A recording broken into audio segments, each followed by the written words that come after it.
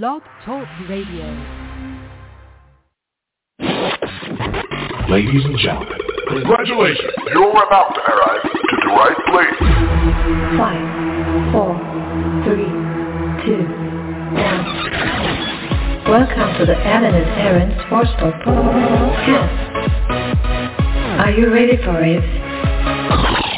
Now, here is Alan and Aaron.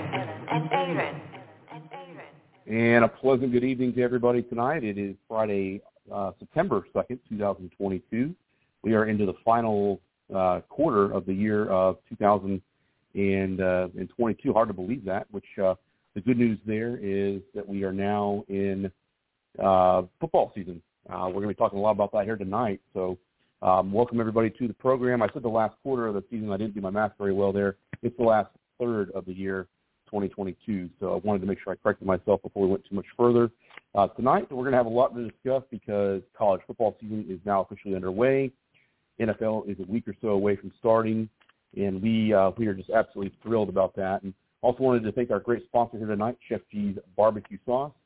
So delicious and addicting, you may need a support group. Tonight, the support group will be myself, and it'll be my great colleague, Alan. Good evening, Alan. How are you tonight?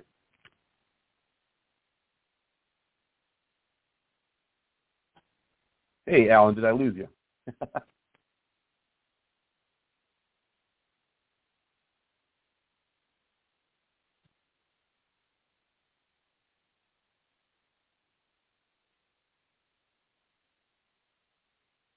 I think we may have lost Alan. I'm not sure where our audio is, but we will have him join us here momentarily. We are working a little bit differently here this evening as Central Florida weather has unfortunately played a little bit of an impact in some of our normal show planning here tonight with some outages and things of that nature. So be patient with us. We definitely appreciate that.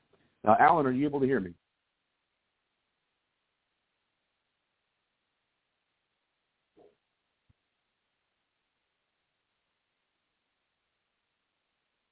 All right, looks like we are having those audio problems once again here tonight. We'll get it fixed and corrected and continue to work on the show here tonight. We're going to probably have Lou on. Unfortunately, I cannot see the dashboard that shows our studio.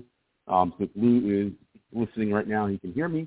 Or if Alan somehow able to be heard, definitely stand by just for a few moments. We should have everything back up and running here momentarily. Again, this is live radio, folks. Unfortunately, sometimes these things do happen. And again, as I mentioned, Central Florida tonight under some crazy conditions weather-wise. Drove through some pretty hectic weather coming from a high school football game here earlier this evening. Want to talk a little bit about a few things here tonight. Again, I want to go back and say this again if it wasn't already heard by everybody. We have a great sponsor in Chef G. His barbecue sauce is amazing. You can go right onto the website and order it's a 4-pack. Alan and I both have really enjoyed this stuff for the last 6 months or so. Really good stuff. It's not just for like barbecue chicken. You can have it on pretty much anything. I personally like to dip French fries in it. It's a great thing. And Chef G has been really, really great to our program. Came on as our very first sponsor here back, I believe, in February or March. So we're delighted to still have his partnership, and of course, check out his Facebook page is great. There's all kinds of great stuff always posted on there, and definitely give his barbecue sauce a chance. It's great stuff, like I mentioned before. We really enjoy it, and it has really become a really popular thing at the dinner table for me and my family. I know for Alan and his family as well. Looking through some of the sports news here tonight as we're trying to get our audio back here with both Alan and I on the same side of things here this evening. Obviously, we are right in the stretch run of the Major League Baseball pennant races as they have heated up even further. We're in September now, so you got a month left in the season. Some divisional races are really starting to really become more evident. You've seen what's happened in the National League East. The Braves are catching up with the Mets. They're 3 games back right now. And then the Yankees going to be able to hold on to that AL East. They've run into some hard times here as of late. Will they be able to hold off the Rays? The Rays look pretty good right now. It's a good division over there in the AL East. And, obviously we'll see what happens there. Got some good stuff going on in the rest of the baseball world, too. Good race there on the AL Central. You've got the Twins trying to hold off the rest of that division. Obviously you'll get Cleveland. They've not really had the best of seasons that they had hoped for to be in the pennant race. And then the White Sox with the crazy stuff they've had going on. There we go. There's Alan. All right. All right. Sorry to interrupt you there. There we go. All right. Live radio, folks. How about that? Yeah, sorry about that, folks. It's just there's a lot of rain that happened here in Tampa, and it kind of messed up the internet. Sorry about that, but I am here. I'm glad to be part of the Alan and Aaron Sports Talk Radio Show. Apologize about the technical difficulties, but we're going to make it up to you. We're going to have a great show for you tonight. Absolutely. And Chef G is getting a lot of love here tonight. We'll go ahead and mention his great sponsorship again. Third time already in the first 6 minutes of the show, so he's really getting here tonight. So as I mentioned before, we really love his product. It's a great thing. He's a local guy here to Central Florida and has really been a good friend of the show here for the last 6 or 8 months. So a lot of stuff to get to here tonight, Alan. Mostly in the football world. College has started. Well, let's start with high school. High school football started here a week ago. I was actually supposed to be at a game tonight here in Central Florida, and Mother Nature had other plans as the weather just got absolutely crazy earlier this evening. And because of heavy torrential rain and also lightning like you'd never believe, unfortunately they had to cancel the game here that I was supposed to be at this evening. But it starts with high school football. It really starts at Pee Wee, but we'll go with our Pop Warner. High school football, college obviously is now in full swing, and then you get to the Sunday games in the NFL. And I'm excited about it all because it's fun to watch development. It's fun to watch teams compete, and good to see football back. How do you feel about that? Oh yeah, it's awesome to see football back. It's one of those sports that when football is not in place, it's the number one sport. It feels like a part of your life is missing. And like you mentioned, high school, college, and the pros, it's great. I can't believe it's Thursday will be the first game of the season. It's going to be a big game. And the thing about the season, the NFL season, is that, when it gets kicked off, you really can't overlook one game, because even when a team is starting up, it's a situation where, hey, you might see a great game. So even though it's the first game of the season, these guys are professionals, they're pros, and they're ready to go. I'm just very happy that football is back. Yeah, no, and it's going to be a great year. I think we last week, of course, we went through who we are picking to win each division, playoff picks, things of that nature, which, obviously we're taking, educated guesses on. Usually there's a surprise or two in each conference that kind of comes out and, is not what we thought was going to happen. Last year it was Arizona. There's some good teams, of course, that could do the same thing this year. I want to ask you about something that I brought to your attention. I think it was yesterday in a text message.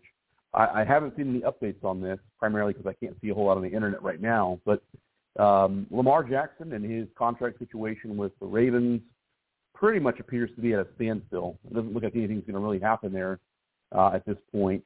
And the rumor that I heard, and I brought this to your attention like I mentioned before, is that if he somehow hits free agency this next off season, the number one place that he might potentially end up is Miami. What are your thoughts on that? I think Lamar would be actually a very good fit if it were to go to that point of him going to Miami. I don't believe so. I do think the Ravens are going to come out with a deal.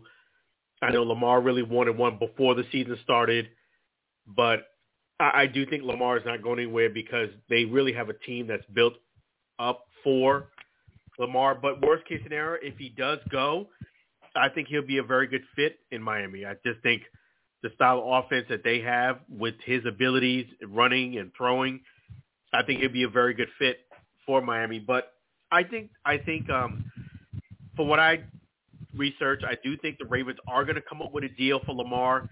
The only holdup is really the guaranteed money. he wants more guaranteed money than what they're offering. And I think the number is going to be around 250. I think they're edging over 200, but they're not at 250 yet. So I think a deal gets done with the Ravens. I just think it's going to take a bit longer for Lamar to get it. Yeah, very interesting that that's the number because, and I don't know what the guaranteed money was for Russell Wilson, but he just signed a five-year, $245 million extension with Denver. Now, by comparison, Russell Wilson has been in the league since 2012, 2013. So he's more experienced quarterback. He's won a Super Bowl, of course, with the Seahawks. He's also older, and I'd point that out and probably underscore that more than anything else. Lamar Jackson, and I've always thought Lamar Jackson athletically is one of the best players in the NFL. I think he's a right-handed version of Michael Vick, and I just can't imagine why Baltimore would find any reason to not give him the guaranteed money that he's looking for. I mean, this is a franchise type of player, and you think about the potential. Let's say he does jump ship and go to Miami next year. I think that puts Miami right at the top of the AFC. I mean, you still have Baltimore and Buffalo and Kansas City right in the thick of things. But with Miami, all that talent they have down there, especially bringing in Tyreek Hill and establishing possibly even a better running game this coming season, they would be really at the top of the list of teams in the AFC. I agree. I definitely think Lamar going to Miami would be a huge improvement for Miami, and I really do think their team will be better. And not only that, when you have a guy like Lamar Jackson that comes in, a former MVP, people respect his game and they'll step up and play better. So he'll have that intangible. I just think that the Ravens, I think, are playing a little cheap. You know, they don't want to pay the man. They want to pay him, but I think they're slow to pay him. And what Lamar is actually asking for, based on what the other contracts have been, I don't think he's actually out of the realm of what other guys are getting in the league now. That's about the going rate for a guy as good as Lamar Jackson is. I think that is definitely something that I don't think Lamar is actually out of the question of what he's asking for. I really think the Ravens should really seriously consider, what they're doing and just pay the man. I mean, you got him for dirt cheap for this long. You ran to the end of the road now. You got to pay the man his money. And what he's asking for is actually, I don't think, too much. No, I mean, he's right in the middle of what I would say is going rate, like you mentioned before. And here's the thing. Here's what's going to change. They don't do this now. They don't do this at the beginning of the season or before it starts. You're talking, 275 right now, probably over, 8 years, 6 years, 7 years, whatever. If he has an MVP caliber season again this year and we get to the end of 2022 and we're into 2023, we're post the Super Bowl, his asking price is just going to go up from there. It'll be inflation to the Baltimore Ravens at this point. So I think that they're playing with fire, in my opinion. I think they really need to get this done because it's not going to get any less difficult in the off season. And the other question I would have to their front office is why did you wait so long to have any negotiations? They should have at least been trying to piece something together or have something ready to go probably back in April or May. And here we are in September, and you waited all this time. And I there's a lot of criticism I could throw at the front office of the Ravens for waiting so long. This is a top 5 quarterback in the NFL, in my opinion, because of his skill set. He can throw the ball, certainly. He can move around in the pocket. I don't think he's as fast as Michael Vick was, so I don't want people out there to say, good grief, Aaron, you don't know what you're talking about. But I think his skill set is being able to throw the ball and run and avoid tacklers and things of that nature, and also open field plays. I think he's as good as we've seen in a long time in the NFL. He's really the quarterback, in my opinion, that Deshaun Watson wants to be. And, look, Deshaun Watson just got paid a heck of a lot of money to not play for the Browns for the first 11 games of the season, plus he's paying a fine. Lamar Jackson, I think, is a little bit better than he is. So it's a little surprising that they've waited as long as they have. It is, and by them waiting as long as they have, it's actually costing them more money. Had they kind of signed him, a couple months earlier, before a lot of these guys got their contracts, they would have actually kind of got off on the cheap. Now that they're waiting so long, the going rate is actually going up because of these other contracts with Russell Wilson. You see the contract with Kyler Murray. Because of this delay, it's costing them more money. So I just think, hey, if it's around $250 that he wants guaranteed, I think you'd have to just pay the man the money. He's asking for the going rate, and he's your franchise. So he's really the main reason why you watch the Ravens, Lamar Jackson. And if he's no longer there, I do want to say definitely my best wishes to Poe, the mascot of the Ravens. I did see the press conference where he's out for the season, and they're going to try to recruit another replacement. But because of that injury on the field, the mascot Poe is no longer going to be the mascot for this year. They're going to have to get another mascot. So best wishes to Ravens and Poe. But before you worry about Poe, make sure you take care of Lamar first. Yeah. No, that's a good point there. And I'll be honest with you, that other story you're just talking about there with the mascot, I thought that was a publicity stunt until you brought that up there. So I hadn't really dug too deep into the details on it. So maybe that was the distraction that the Ravens need to get the final details of that deal hammered out. Maybe we'll see what happens this week. Exactly. But yeah, he's out for the season. And because of that injury on the field, that's not a publicity stunt. They're going to have to basically do some recruitment for another replacement. That is crazy stuff right there for sure. So, well, yeah. A week from last night, the NFL season kicks off. So this coming Thursday, which is the 8th of September. First game of the NFL season. It's the last several years been a Thursday night game that gets it all kicked off, and this year it'll be the defending AFC East champs, the Buffalo Bills, and they're taking on the defending Super Bowl champion Los Angeles Rams. That game, I believe, is in L.A. The Rams are going to get their rings. Obviously, there's a lot of fanfare around that sort of thing. These are two teams that could possibly meet in the Super Bowl this year. I mean, this is a great first game of the year, a very big matchup. Obviously, a high-powered offense, I would say, for the most part in Baltimore. It should be, or Buffalo. It should be anyways this year.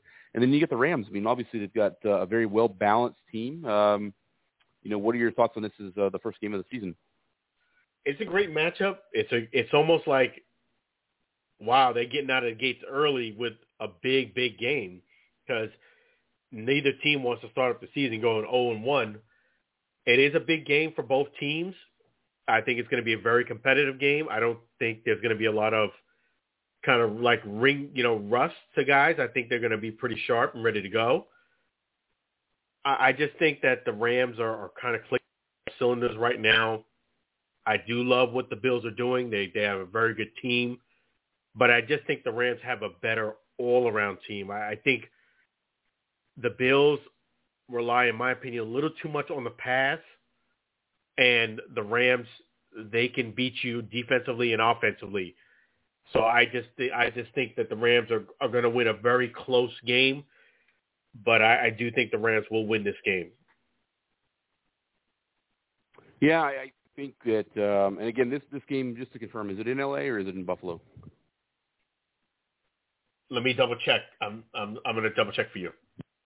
Because I think home field advantage would be the deciding factor. Because, again, these are two teams, if you're looking pretty much right down the list, they're pretty evenly matched. I mean, this isn't, Houston Texans playing against the Kansas City Chiefs. Not that the Texans are a terrible team, but there's clearly a lot more talent in Kansas City than there is in Houston at this point. You're right. It is in Rams. Okay, so, in LA. So yeah.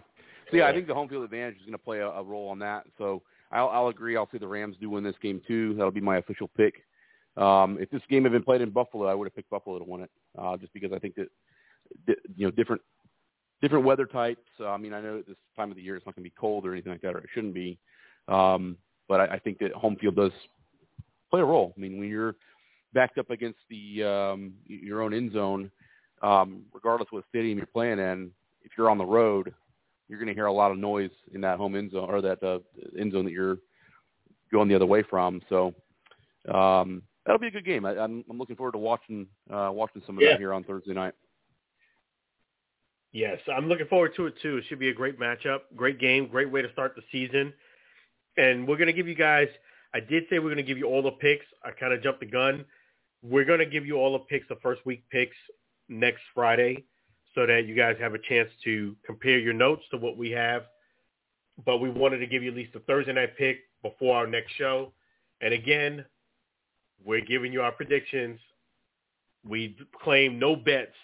So if you bet on us, you might be losing some money. And I just want to give you that disclaimer. On the flip side, though, if you win a lot of money because of what we said, we certainly wouldn't mind if you send us a little bit of it. So, yeah, definitely. At least share and let everybody know that where you got the advice from. But from the Alan and Aaron Sports Radio Show. But yeah, this is for fun. The picks, and I'm excited football's back because not only that, we have the fantasy football. That's also exciting too. So we got that coming on, as well as the football season, man. And I was going to say on our fantasy football thing, here's the funny thing. I apparently, and I didn't know this till about 10 minutes before our draft this past Sunday night, that you are also in the same league. Funny enough, I'm not going to mention the name of the entity just because it's not appropriate to do that, but we all used to be former colleagues at some point along the way. Pretty much everybody that's in our I think it's a 10-team league. So I had I guess it was basically a name out of a hat or a random pick, but I actually had the number 1 overall pick, and I was very, very happy to have that, and very pleased to draft Jonathan Taylor of the Indianapolis Colts as a number 1 overall player picked. So looking forward to winning this year. Yeah, I mean, you got a great pick there. That's Jonathan Taylor is definitely props to him. We would love to have Jonathan Taylor on our show. I definitely think he's going to have a huge year. My first pick, since you mentioned yours, was Derrick Henry, because Jonathan Taylor was going to be my first pick, but he was taken, obviously, by Aaron. But I was very happy with getting Derrick Henry. Definitely with the draft, I looked at it like more than anything, players that I probably didn't want to have on my team is pretty much where I just eliminated more than chose. But Derrick Henry is my number 1 pick. So good luck to Derrick Henry. Do your thing. Yeah, I mean, he's on a great team, too. I mean, you think about where the Titans were a year ago, actually the last 2 years. And I think, these are both the guy you got and Taylor, who I picked up. Again, health is obviously a big part of it. As long as they stay healthy, I think they're 2 guys that could be over 1,500 yards, maybe even approaching 2,000 this year. It'll be especially interesting, I think, in Indianapolis, because now you have a quarterback who's been in the league for 15 years. He's been successful. He's taken a team to a Super Bowl, and I think they're going to rely a little bit more on the running game this year in Indianapolis than they have maybe the last few years. So I think that'll help my case out at least a little bit. Oh, yeah. Jonathan Taylor is definitely – and props to Jonathan Taylor, because I had won about, was it 2 years ago? 2 years ago, I did win in my league, the fantasy football team, and what made me win was that I had gotten Jonathan Taylor, towards the end of the year. No one really knew who he was. I was watching him, and he had a great game. I got him. He was one of the big parts of the reason why I won, is because he came on late towards the end of the year and was just running up a storm. I got him, and he was the one who helped me win. So Jonathan Taylor is definitely with all due respect to all the running backs in the league, Jonathan Taylor is poised to have another huge year with another quarterback. They're going to be running a lot more, throwing a little bit more in the flap. I think it's lined up really well. Health, like you mentioned, to your point, is going to be a big thing. But barring health, I think Jonathan Taylor is going to be an outright beast this year. Well, I'm hoping that you're right about that because I certainly I'm glad that I was able to pick him up. So now we talked about a lot of football here right off the bat, and we're going to continue to do that here tonight. A lot of quarterback news. Obviously, you talked a little bit about Lamar Jackson there before. Russell Wilson got the big deal this week. Obviously, there's some Aaron Rodgers stuff that's going around. MVP again, of course, this past year. And apparently that letter P in MVP may have a different meaning according to a certain former Packer. I want you to go into that story here tonight. Yes, Shannon Sharp basically called, he called Aaron Rodgers the P word, but ends with a K. I won't say the word, but he called him,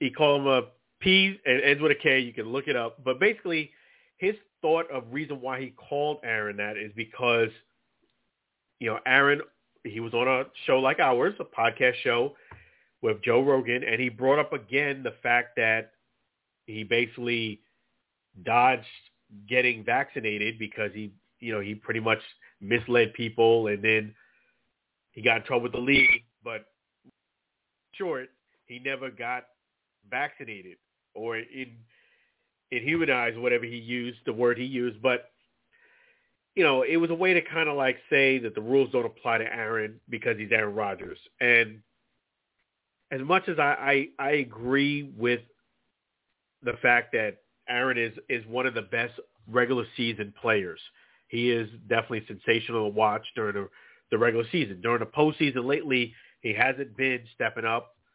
But there are some things about Aaron, that do rub people the wrong ways, particularly in the leadership category. He threw his young receivers underneath the bus. This thing with the vaccination status, misleading people, they kind of smirking and smiling about it.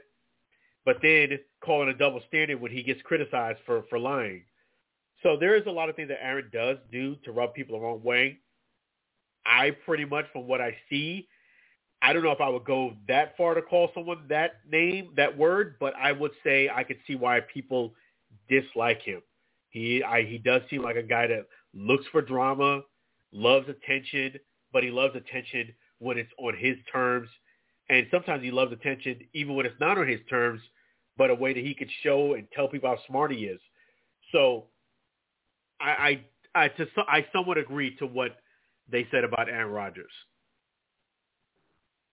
Yeah, I can see he is definitely kind of I wouldn't go as far as saying he's completely self-centered where it distracts the team. You're absolutely right, though, that he hasn't stepped up in the playoffs the way he could have or should have the last few years. I mean, look, Green Bay has been 3 years in a row a play here or a big win here away from being in the Super Bowl, and they've just come up a little bit short. And, blame it on whatever you want to blame it on. I don't think I'd necessarily put it right on his shoulders necessarily, but I do agree. You look at the guy who he succeeded in Brett Favre, there's a lot of similarities in their personalities as far as how they've gone about things. I think he definitely does like the, whether it's the drama part of it or just the attention, there is that part of him that, does stick out like a sore thumb. So hopefully we can get past the drama part and the rest of this year is all about football. I think maybe that'll be how it is just because that seems to be kind of the thing that happens. The off season, you blend in the storylines. Now that football is about to get real and official here, it's typically sticks with football. And now that it seems that they've figured out he's going to be their quarterback for at least the next 2 or 3 years and not Jordan Love, I think he's going to put that focus there. And, all this stuff, all this noise, all this silliness, all these extra stories outside of the actual stuff that goes on the field will all disappear and be long forgotten about if they win a Super Bowl in the next 2 years or 3 years. Nobody will talk about this anymore. It'll be one of those things where somebody will bring it up, and people, even like me, who's a fan of the team and a fan of the player, will be like, oh, yeah, I do remember that. But for the most part, it won't be talked about much longer if that happens. Yeah, I mean, winning cures all. If you win, people will jump on the bandwagon. They'll forget some of your flaws. That's the way it goes. But, so I do think one thing I do want to say about the Packers, they do have it lined up for them to have a very, very good opportunity to do really well this year. I know they don't have Devontae Adams, but, everything is in front of them. They have they have a lot of their players came back. You have Aaron Rodgers. He's healthy. I think everything is lined up in front of you. They don't play in the strongest division. I think they have a very good opportunity. Yeah, I mean, I definitely think that as far as competition, it's probably the division that has the least amount of competition for the top spot. It's really about who number 2 is going to be at this point. And as we discussed last week, I think interchangeably it could be either the Bears or the Vikings. I think Minnesota is in a little bit better position as far as being the second best team in that division. Yeah, I would agree. I definitely would agree. Well, good stuff so far, NFL-wise. Obviously, as we discussed there before, we are definitely really excited about where things are. We're a little over a week away from the first NFL game, NFL weekend rather. Really excited there, and I'm smiling from ear to ear right now. Obviously, the last game that we watched that had any meaning to it was the Super Bowl back in February, so we're 6+ months out of that, and now things are getting ready to start. So brought this up a little bit ago. Obviously, college football is now in full swing as the season officially started last week. There were some games on TV last night. There's a few on here this evening, and then a whole slate of games tomorrow. So hopefully you have a comfortable couch, a nice cold drink, some chips and some cheese and all those good things, because if you're like me, tomorrow I'm going to be on the couch for probably between 10 and 12 hours just watching college football. It's always fun to do that. And today some big news came out from the college football world. This has been rumored for a while. It had been shot down quite frankly here in the last 6 months or so.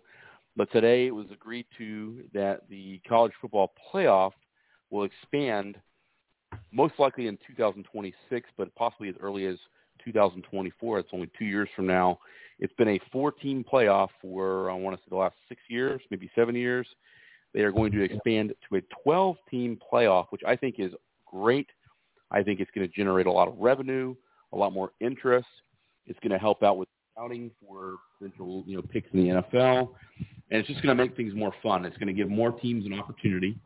I still expect the same teams that get there every year to be there as well, but then you have these extra 8 teams that are going to be in there now too, and just gives it a little bit more of a even playing field. It's kind of an NFL-style playoff system in a lot of ways. I want to get your take on your thoughts on how this expansion is good, and if there are also any drawbacks to maybe a negative side of it. No, I love this move. I really do. I've been saying it for the longest time that they should have a playoff system and expand it. And I think that this is fantastic. This is big news for college because it allows more exposure for more teams.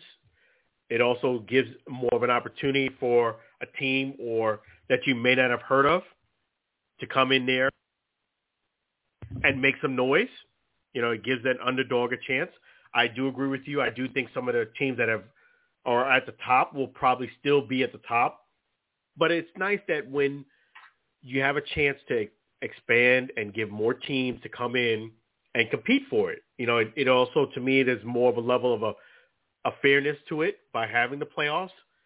And I just think it's a great move because the guys that are still at top will still be there, but then you have a chance where you can have, as we've seen in other sports, a team that you don't think should be winning gets hot at the right time, and they come in and they upset people. So there's more of an opportunity for an upset, which is what I love. You never know. And I just love it all the way around. The only downside I would say is people who love the top might not like it because you may have to play a little bit more. But I don't think that's really a bad thing. I think, if you're at the top, you're probably still going to be at the top and you're not going to be affected as much. But you just never know. You have to compete. And I think it's a great thing all the way around. Yeah, and I agree with you 100% there. And here's the big thing about it. I mean, it's a win in every area, in my opinion. Probably the biggest one would be the fan side of things, 8 extra teams now have a chance to get into the playoff and make a run. Now, if you're team number 10 or team number 11 or team number 12, yeah, your chances are probably not as good as those top 3 or 4 teams. So I agree with that. That would be the same opinion I'd have in an NFL playoff or an MLB playoff or an NBA playoff or what have you. But you think about now, I mean, NCAA, especially football, is a huge revenue generator. And so now you've got, all these extra games that are going to be played. That's more money they can generate revenue-wise. That's a positive thing. Nobody's going to say that's a bad thing or a negative thing. So that's really good. I'll also look at it this way. So if you were one of those teams that just missed making it into the playoff in years past, or you were just a team that wasn't in general in the playoff, a lot of times what happens, and this is where the sport gets kind of watered down, you get the bowl week in late December, early January, and teams that are not in the thick of winning a national title, sometimes you have players, especially guys that are getting ready to go to the NFL, going through the draft and the combine and all that say, hey, I'm going to sit out the bowl game. I'm not. You have 4 or 5 guys on a team that don't play in the bowl game because they don't want to take a risk of getting injured. And obviously that risk is still there now that they're going to be there. But you think about it this way, now you've got teams that are going to be in it, and they're going to – those players aren't going to be – I don't want to say selfish, but they're not going to be looking to not play because now they're going to be looking at, okay, hey, my team is still in the thick of things. I can't give up on my team. So I think that's a positive right there is it keeps competitiveness on the field in those games.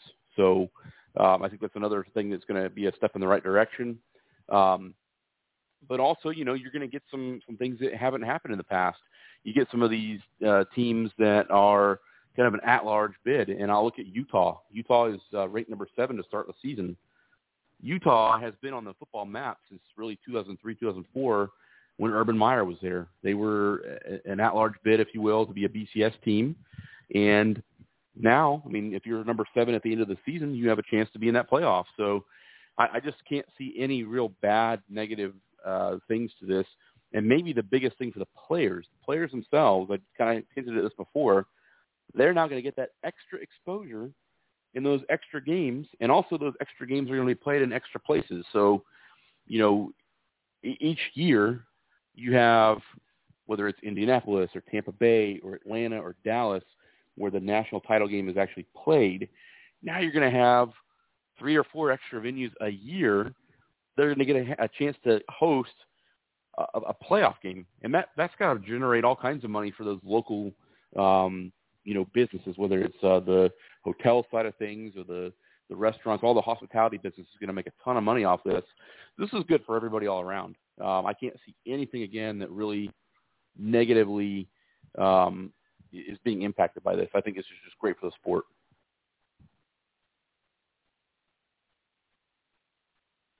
Hey, Alan, are you still with me? Yeah, I agree. I agree with you a lot of what you said, because a lot of times student athletes, that was one negative that I did hear, is that, hey, the student athletes are going to have to play a little bit more. Yeah, they do, but you know what? It's a good thing because you're going to get more exposure.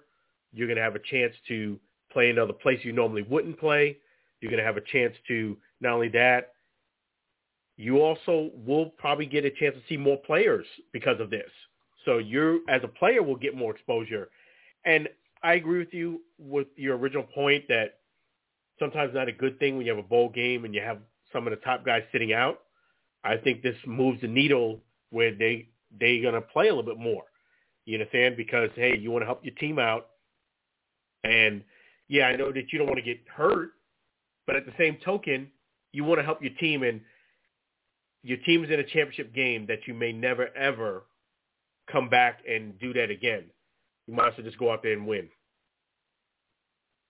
Yeah, the other argument that's been made for several years on not expanding has been, okay, the pro argument has been, well, if you were the 5th team or the 6th team, you were very close. You were right in that cusp of being able to be in the playoff, and it's a little bit unfair to that team because a lot of the decision-making on getting in was the vote for who was going to be the 3rd and 4th team.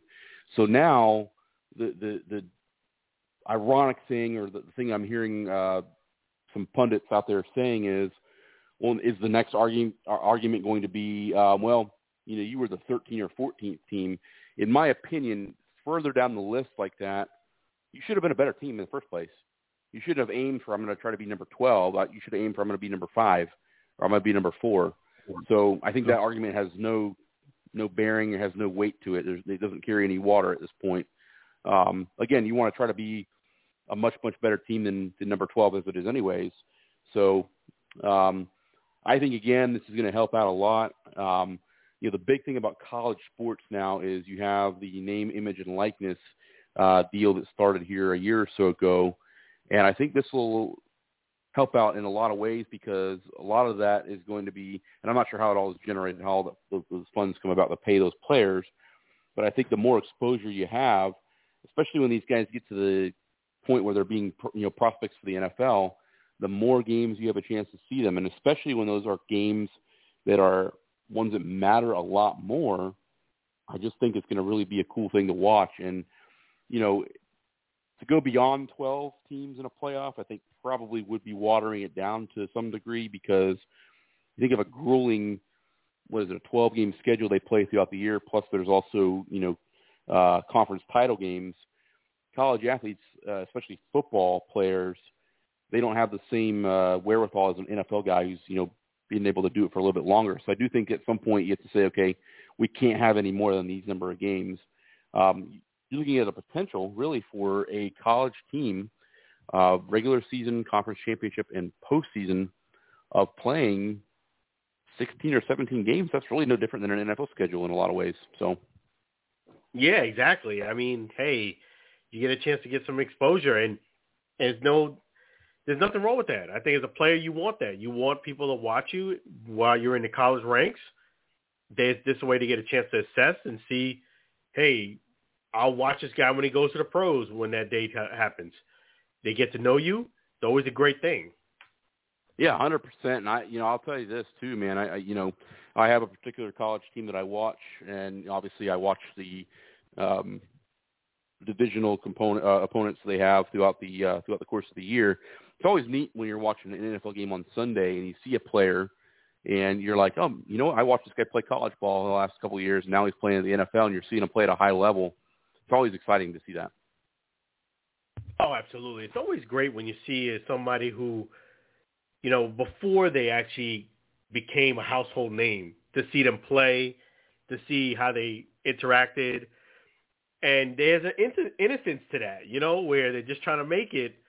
They're trying to get their name out there. And actually, that's probably the best time you want to meet a player or get a picture with them is before they become a household name, because it gets so much more difficult. Not only is it more difficult because there are more people going after them, but it's also more difficult because their head gets big, That's the thing. So this is an opportunity for you to see somebody, see them while they're young, and go out there and support them. Yeah, no, absolutely. And obviously this is going to be an interesting year, because the two things that have changed at the college football level, have been the transfer portal, which has been in place for the last couple seasons. The interesting thing about the transfer portal, the old rules of college football were thrown out the window with that. So it used to be, if a player was with a particular school, didn't matter where they were at, and they wanted to transfer somewhere else, they essentially had to take a year off of their eligibility to play, and they had to miss a full year. So the example of that would be a player who played, or maybe he didn't play in 2021. He transfers to another school. He can't play a single game in 2022. He can't play again until 2023. Now, and we saw this, I think it was last year. I can't remember who the player was. There's a guy who played for Ohio State in 2020 and actually transferred to Alabama and was in Alabama's opening game last season. So there's instant ability to transfer to another school. I think that there's some stuff on that personally, and I'd want to talk to more of an expert on how those things work from the college football world. I think there needs to be some sort of rules put in place where guys can only transfer so many times, or there's, you know, a certain time of the year where they can't go beyond, kind of like a trade deadline type of thing. But it is neat to see that. I think it makes it more competitive. It also means that you have to recruit a lot better, and that's the biggest thing in college football is if you don't recruit, not just during the football season, if you don't recruit 12 months out of the year, you are not going to be successful. You're going to get passed by. You're going to have your competition out competing you. College level starts off with finding guys in high school that fit your mold, that fit your program, that would fit into your offense or your defensive style of play.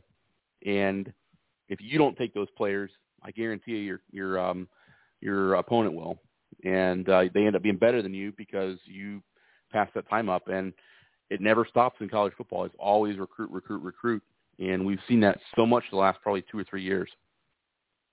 Yeah, that's right. You got to keep those feelers out there. Go ahead and get some of the talent, and you got to get the right talent that fits your team. And you just got to do what you got to do to make sure that you continue to recruit well, because more the better players will play on your team. Absolutely. No, it's a very, very good point there for sure. So I'm excited. My team, I'm a diehard Florida Gator fan. I bleed orange and blue. We are playing the number 7 ranked Utah Utes tomorrow night, as I brought Utah up there before. Florida not ranked to start the season, so expectations are, for the most part, in Florida, I think, fairly low this season. They're kind of in a rebuild. A new head coach, Billy Napier, comes in after spending the last 4 years at Louisiana, and I think he's going to do a great job. I just think this is going to be kind of a rough year. When you're going in your first season, you're trying to fix some problems that were there before. You've got to take a whole year really to assess what is going on, and it's really year 2, year 3, and 4 that become the years that are going to be hopefully more successful. And hopefully by the time this new 12-team playoff starts, Florida is right in there. But I expect fully this year for another Alabama, Georgia, Ohio State, maybe Notre Dame, kind of a playoff type of situation. There might be somebody else in there that I'm not thinking of right now, but for the most part, I see this being another kind of similar year that it has been the last couple of years. Oh, yeah. With the big guys, they don't really have much to worry. They're still going to be around, but now you got to worry about the small guy because he might upset you. You know, it's not usually the best team wins. It's a team that plays the best at the time wins. Always got to remember that. Yep, that's exactly right. 100%.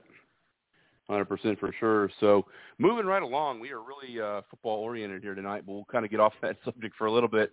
More players moving on to from the PGA Tour to LIV Golf, including Cameron Smith and Harold Varner III. Did they make the right decision, Alan? What do you think of that?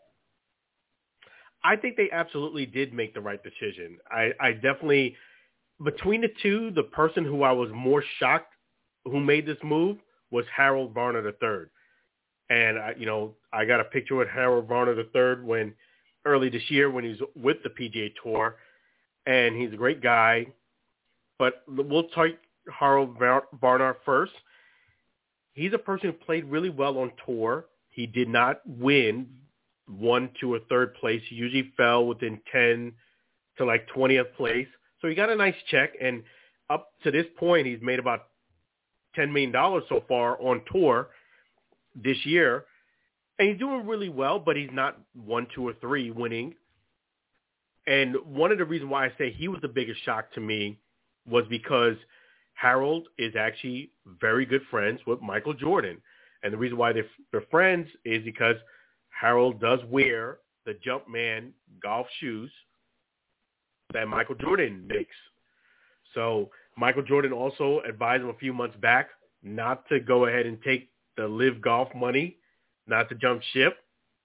And after months and I thought basically they were friends, he wasn't going to do it. But like Jerry Maguire movie said it best, it's not show friends, it's show business. That is very true for sure. So, he thought about it for a few months. He said, that he did think about it. It was a tough decision. I've been in that position myself in life where I've had some tough decisions that I didn't make it overnight. I had to think about it, and doesn't make the decision easier. These are some of the life-changing decisions that you make in life. And he thought about it, and his wife basically told him, hey, do what you feel is going to make you happy. Not so much everybody else. Do what you feel is going to make the family and everybody happy. And he was honest in his statement. I read his one-page statement. And basically, to make a long story short, he said that the money that they offered him to play LIV Golf was such a financial breakthrough he could not ignore. So he was the most honest out of all the players and saying, yeah, it had a lot to do with the money. But he did make the right decision. As I mentioned before on our show, Tiger Woods, Michael Jordan, they could turn down $700, $800, $1 billion because they already have $1 billion. As I mentioned before, the guys on LIV Golf, they don't have the type of resume and they don't have the type of funds and resources. Not that they're broke, but they just don't have the resources that Tiger Woods have where they could turn down $1 billion. They don't. And guys on tour are, they don't win as often as Tiger did back in his prime. They might win 1, 2 tournaments a year.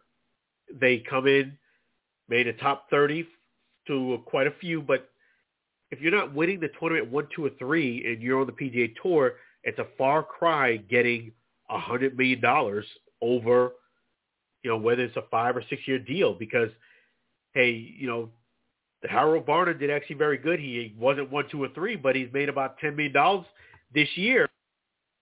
That's a far cry from $100 million plus is what they reported it is. So I was more surprised with Harold HB3 is his nickname, Harold Varner III. I was more surprised with him. I'm glad I got that picture with him while he was still with the PGA Tour. But now he's with LIV Golf. I don't think there would be an issue me getting a picture or an autograph. He's one of the great guys on tour. With Cameron Smith, I wasn't as shocked with him. Cameron Smith has been winning quite a bit on tour. He's hot now. He's like winning a lot. And I wasn't surprised because there was one interview that he did at his house and he had a Lamborghini. He had a nice putting background. It was in the backyard. He had a, nice deck with a boat. So he likes some of the flash, even though he's a very, I would say, humble guy on tour. He doesn't look very unapproaching, but his private life, he likes the flash. And he does seem like a guy that likes to do bets too. So I wasn't as surprised with Cameron Smith. I really wasn't that he took the money. I guess HB3, I was a little bit surprised just because of what Michael Jordan said and what Michael Jordan advised him. But I do think, I did want to make this one more point, is that the day after him taking the deal, HB3 did get people who unfollowed him. He had some, negative publicity for the first time in his career. And it didn't seem like he was taking it so well. Sometimes when you're not used to getting negative publicity, it kind of rattles you and shakes you when you get it. Hey, I would say this to HB3 if he's listening. You did the right move. You made the right decision for you and your family. You're going to get haters. You're going to get people who are jealous of you. A lot of people who have criticized and said they would, if they had the same opportunity, they would have jumped too. And not only that, hey, $100 million is not something that gets offered every day. And this is your opportunity. You may not get the opportunity in the future. You did the right thing. Go ahead and play some great golf. Yeah, no, that's a good point there for sure. You may not get that opportunity again. Things like that usually only come one time. So you're absolutely correct about that. Yeah, it's just opportunities like that, $100 million. You know what? A lot of people's criticizing. They would have done the same thing too. At the end of the day, whether you're playing for LIV Golf, which is backed by the Saudis, or you're playing for PGA Tour, you're doing the same function. You're playing a job. You're playing golf. It's not like you're playing golf one place and you're playing a different sport the other place. You're playing golf. I think actually, as far as HB3, he might have a better chance of winning maybe 1, 2, or 3 now. And the reason why I say that is because the PGA Tour it's a 4-day contest. Mm-hmm. Whereas LIV Golf is 3 days, where a lot of times HB3 struggled was on the 4th day.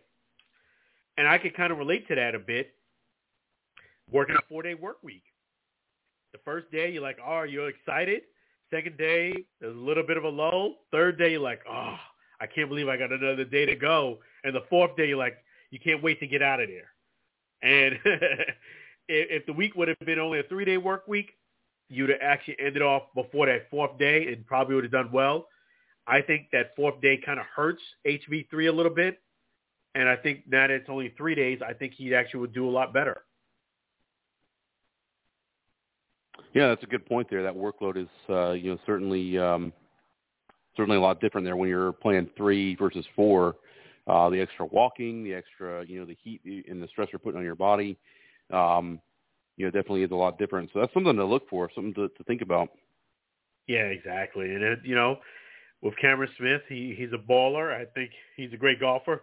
He's the one guy that people will not criticize as far as, well, you couldn't win on the PGA Tour, so you decided to go to LIV Golf.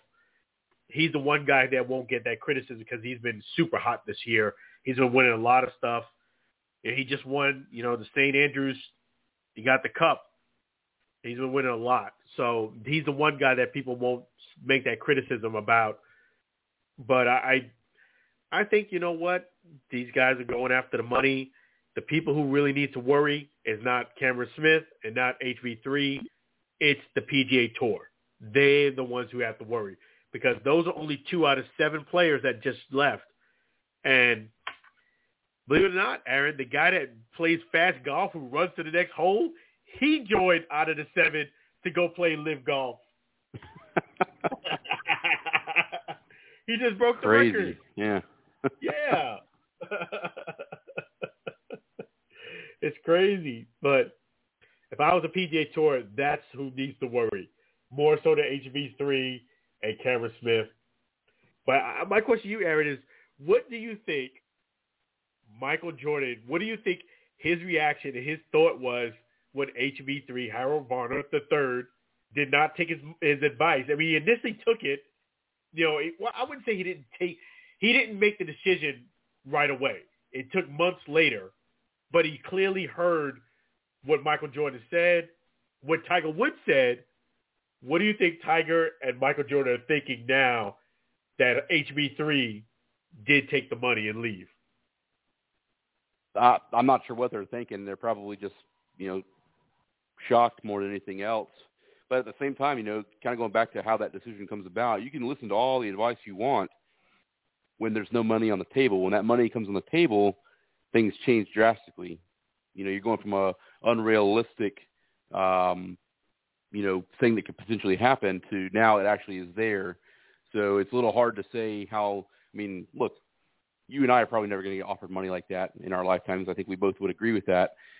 But that's us saying that same thing that he probably had in his mind, 4 or 5 months ago. Now somebody's put that on the table for him, and it's very easy to to change your mind very quickly when there's an actual offer there. So as far as how Tiger and Michael Jordan feel, I'm sure they understand. I mean, they've both been in that position at some point before. Obviously, both of them, I think they're both billionaires in the sports world, if I'm not mistaken, when you combine their earnings from their playing days and also their sponsorships, the deals they got there. So both of those guys at some point along the way, maybe not the exact same thing where they're, jumping ship and going to a whole other league, but they've had those big offers on the table at some point along the way. It's really hard to say no when a Nike or a EA Sports or a Gatorade or whomever it is comes your way and says, hey, we'd like you to endorse our product and be a face of our ad campaign for the next 10 years. Here's $100 million up front. It'd be really hard to turn that down. So, yeah, that's a fantastic point. I totally agree with you because you know what? To your point, that's what happened to Michael Jordan. Michael Jordan got thrown an insane amount of money to sign, with Nike.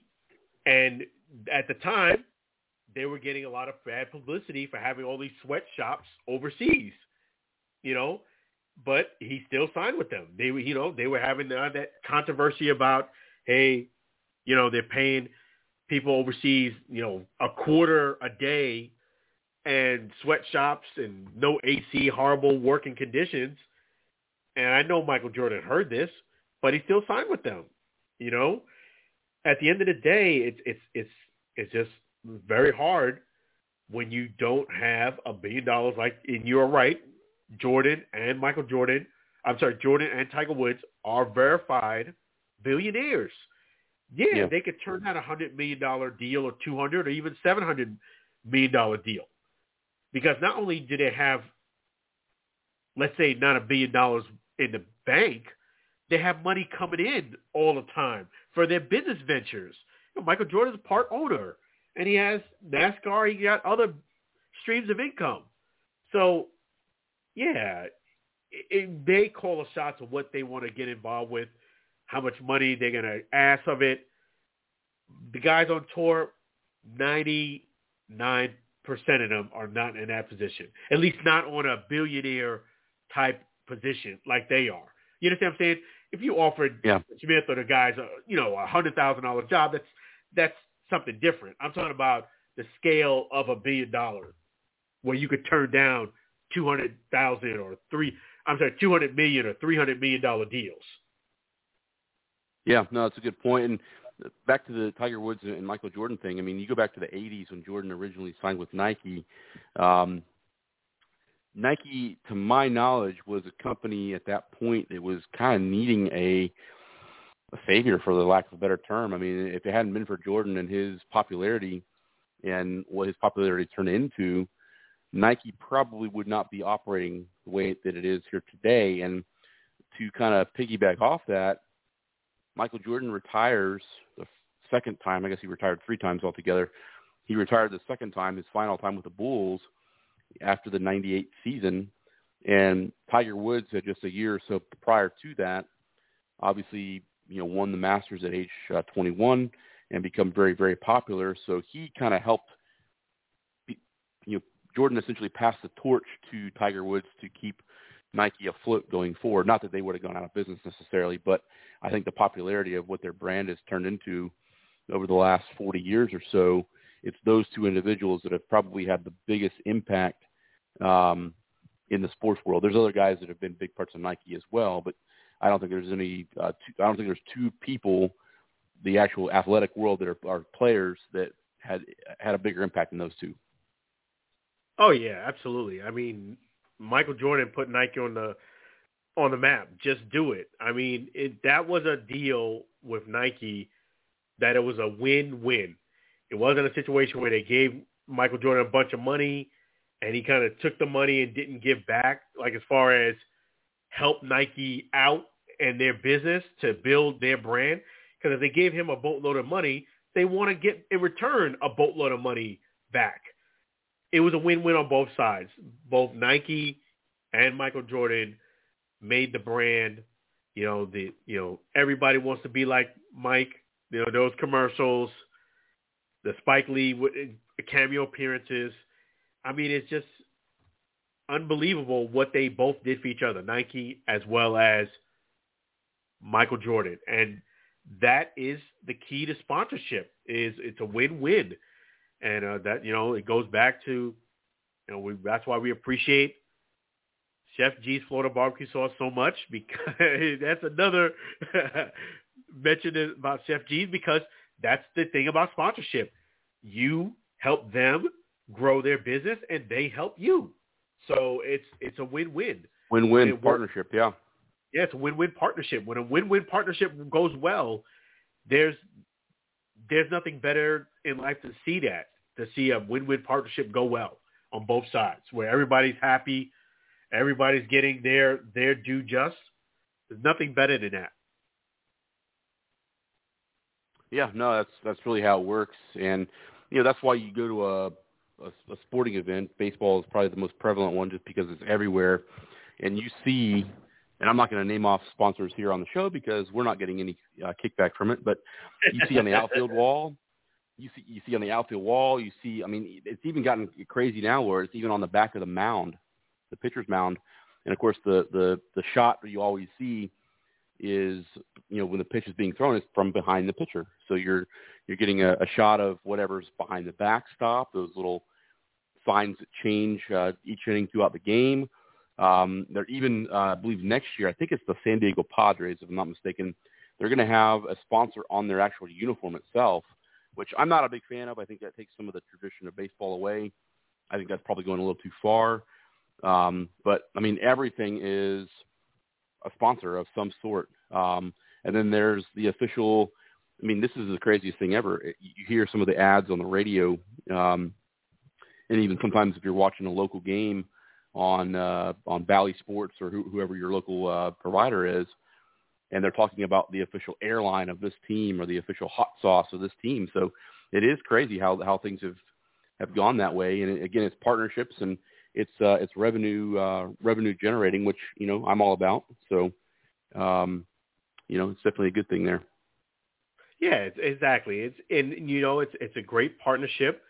You don't want to kind of be overbearing as far as that's why you have to have great ads, because that's where people are more palatable to watch your advertisement. When you have something that's very marketable, and not only that, it comes across really well, people don't mind it. They enjoy it. So you don't want to just shove ads in front of people's faces all day long and then they don't have any meaning or nothing behind it. As long as it's done effectively and great, I have nothing against it at all. I think, these athletes, teams, they need sponsors. That's what makes the world go round. Sponsors. Yeah, you need, no. And at the end of the day, you need help. Yeah, and in all honesty, I mean, we are in the United States. It's a capitalist society, so this is capitalism at its finest, in my opinion. You see an opportunity to help yourself, but also help others, and put that ad out there. So again, it's that partnership we talked about before, and that's really what's great about it is it is a win-win all the way around. And you get your product out there, you find out that it's something that people are interested in, and back in the mid '80s or so, Nike saw an opportunity with a young kid named Michael Jordan, who, for all intents and purposes, could fly. I mean, they named him Air Jordan. Now here we are, 40 years later. The guy hasn't played basketball in the NBA in nearly 20 years, and the most popular shoe ever are the Air Jordans. And you have to go back 20 years before that to 1984 or 5 or 6, when both of us were very young, and that's when it all started. So it's somebody who saw an idea and thought, man, I could really make a lot of money off this, but I could also help a lot of people at the same time. So it's neat how that has come full circle, and I would expect those shoes will probably still be popular for another 20 years at least. Oh, absolutely. I mean, I don't see why not. They've been doing this strong, this long, and, kudos to Michael Jordan. And kudos to his parents, For those who don't know the story, I'll tell you real quick. Michael Jordan didn't even want to go to Nike when they had a deal that they were going to present to him. He didn't want to hear the opportunity. And he knew it was going to be a contract because he was set on going with Reebok. But his parents said, hey, I know your heart might be with Reebok, but at least hear what they have to say. And that's the point that I want to make sure that people understand is that listen to the opportunities that are presented to you. It doesn't mean you're going to take them, but don't just blow them off before you even hear what the other party has to say. His parents told him you should go. I'll give Michael Jordan credit. He at least conceded to his parents, and he went. Lo and behold, the rest is history. Yeah.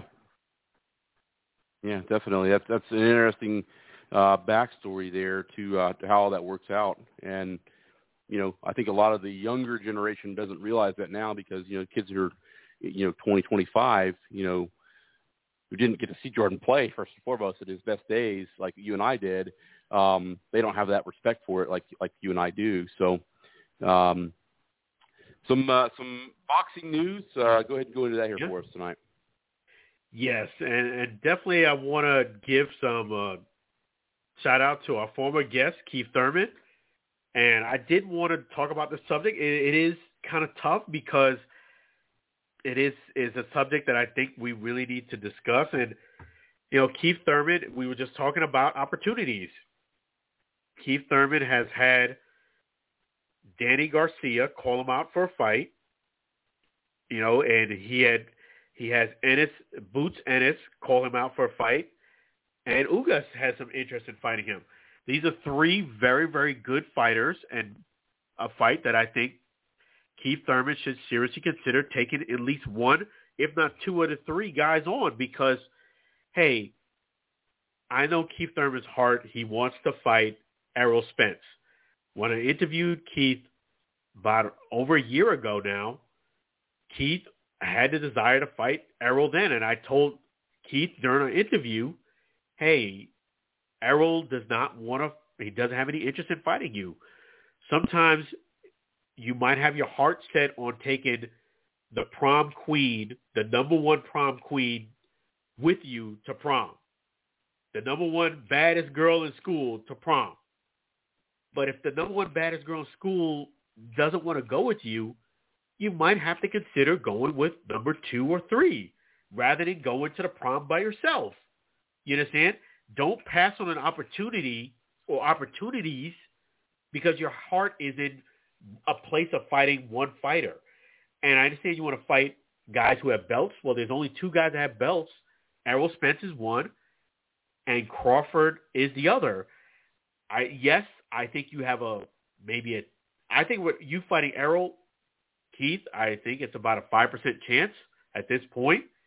If you fight Crawford, I think maybe you have a 10% chance. Right now, those 2 guys are really negotiating to fight each other.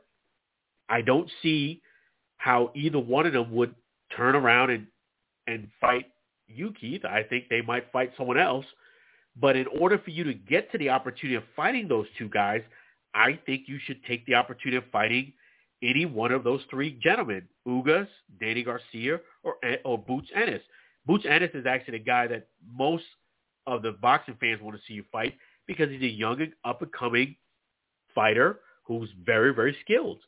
I think if you beat 1 or 2 of these guys out of that 3, now you're going to force their hand to fight you. Even if you beat 1 or 2 of them, they don't have belts, but you're still going to get a nice payday. You're going to be active, and now you're going to put yourself in a position where you may get a fight with one of those 2 top guys.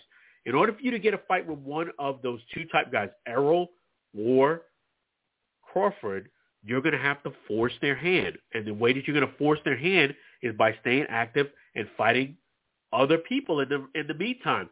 You can't hold your eggs in one basket waiting to fight one of those guys, because when we interviewed, I said it, and as nice as I could, Errol has no interest in fighting you.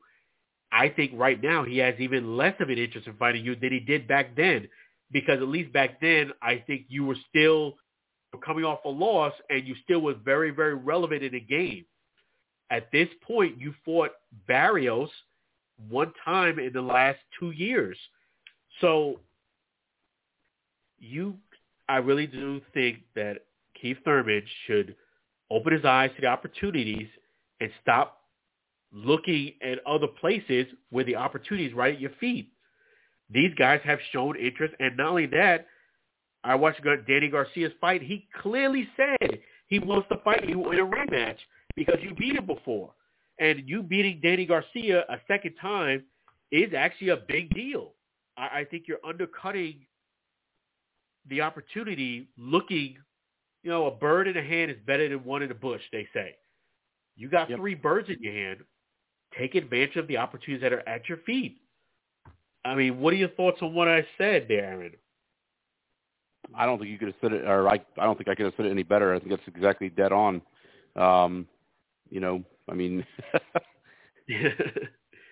Yeah, I mean, yes, we all want to go with the number one person. And yes, there might be, hey, I want to go with her. You may have to get off of that and go with someone else because, again, you're going to go to the prom by yourself. And that's what you're doing. You're going to go to the prom by yourself. You're basically talking yourself out of opportunities, and you want to fight this one guy, and all these other guys are waiting for you, and they're not going to wait forever. Life is about taking advantage of opportunities when they're presented to you. That's what HV3 Harold Varner did, and he got $100 million plus, and so did Cameron Smith. They took advantage of the opportunity that was presented to them. They didn't say, okay, I'll get back to it in a year, or I'll get back to it in 6 months. And guess what? The offer may not be on the table, or it might be less. Even when we talk about Lamar Jackson, because the Ravens have wasted time, they're going to have to pay him more money now. Don't be the guy looking for the date at the prom and going by yourself. Watch the movie She's All That, but by Freddie Prinze. Yeah. Sorry, Freddie Prinze Jr. Freddie Prinze Jr. Yep. Great flick guy too. Great flick. She's All That. Keith Thurman or Keith Thurman fans, if you're listening, watch that movie. She's All That, because that's exactly what happened. The best looking guy, not to spoil the movie. It's a lot more that goes on to it, but the best looking guy in high school, the biggest jock, and the highest average too. One of the highest, the top 3. I remember he said the top 3 average GPA, did not end up going to the prom with number 1 girl. So, Keith, I love you, bro. I appreciate you coming on our show, but I did have to speak on this. Fight either Ugas, Danny Garcia, and his boots. Fight one of them, or at least 2 of the 3. You beat them, things are going to change for you. Believe me in you. But if you sit around waiting for that opportunity to fight one guy, and I'm telling you, it would be a hard sell. Even if I was in front of Errol, it'd be a hard sell for me, and I'm a lifelong salesperson, for me to convince him to fight you at this point. It would be a tough sell for me. Well, I'll say this, too, knowing Alan as well as I do, if it's a tough sale for you, then it's probably a no-go because, I mean, there was a point in time not that far back where you could basically sell anything. So if you couldn't sell that, then that would be a really bad situation for sure there. So last thing I see here tonight that we wanted to discuss, or I know it's going to be your prediction here, is the Ruiz-Ortiz fight coming up this weekend. Yeah, that is actually a very good fight. It actually is. It's going to be very entertaining. I'm excited to watch.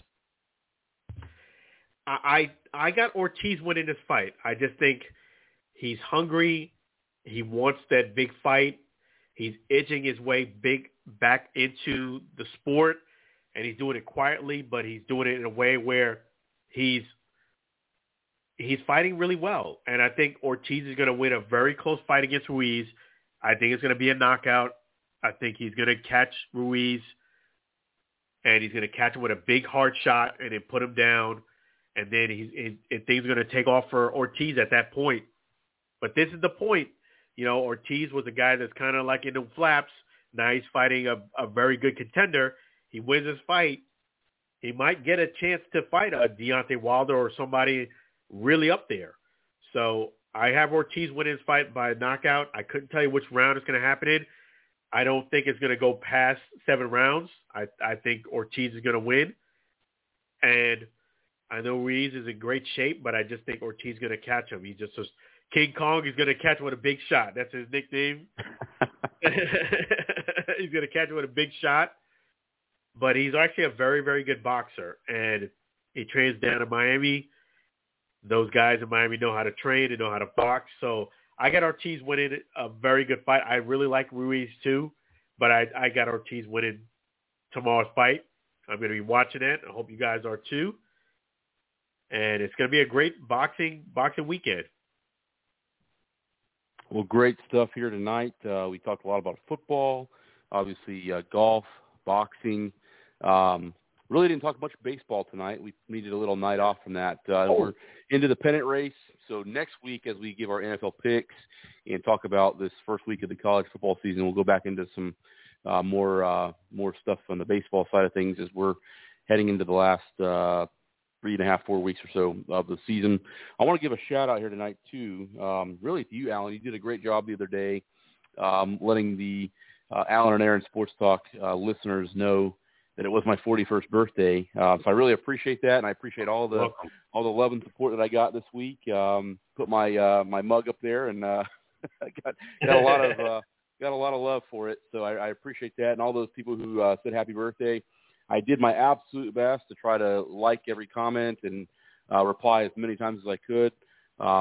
sometimes when you're scrolling through, especially on a phone, to try and figure out where some of those comments have gone, they disappear on you. So I did my best. So hopefully I didn't leave anybody out. But I definitely felt the love. I really appreciate everybody for chiming in and saying happy birthday. 41 is going to be a great year. Definitely looking forward to what's going to happen in the sports world, of course, over this next year.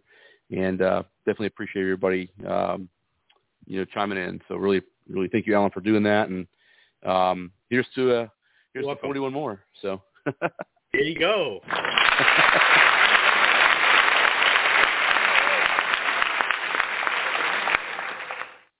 There you go. That's right. You're very welcome, well deserving, and hey, you got a lot of love, man. I didn't expect, but I'm glad that it was overwhelming, and it was really cool to see.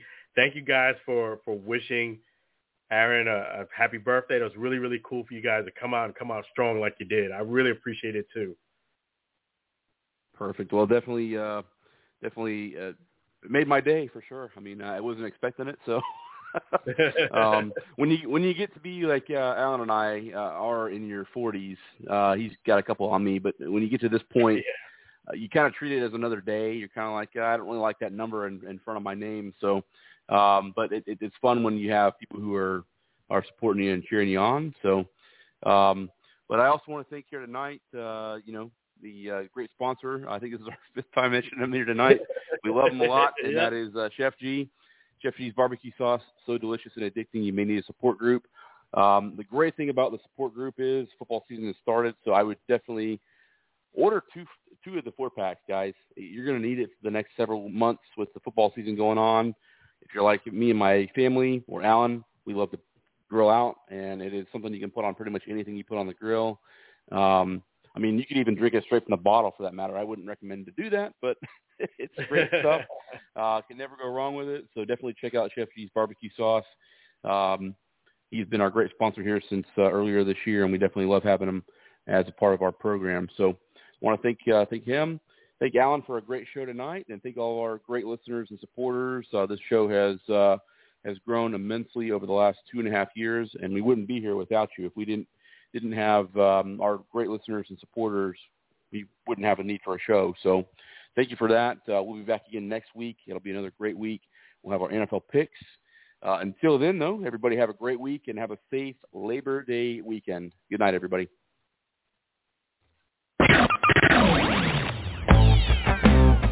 Thank you for listening to the Alan and Aaron Sports Talk podcast.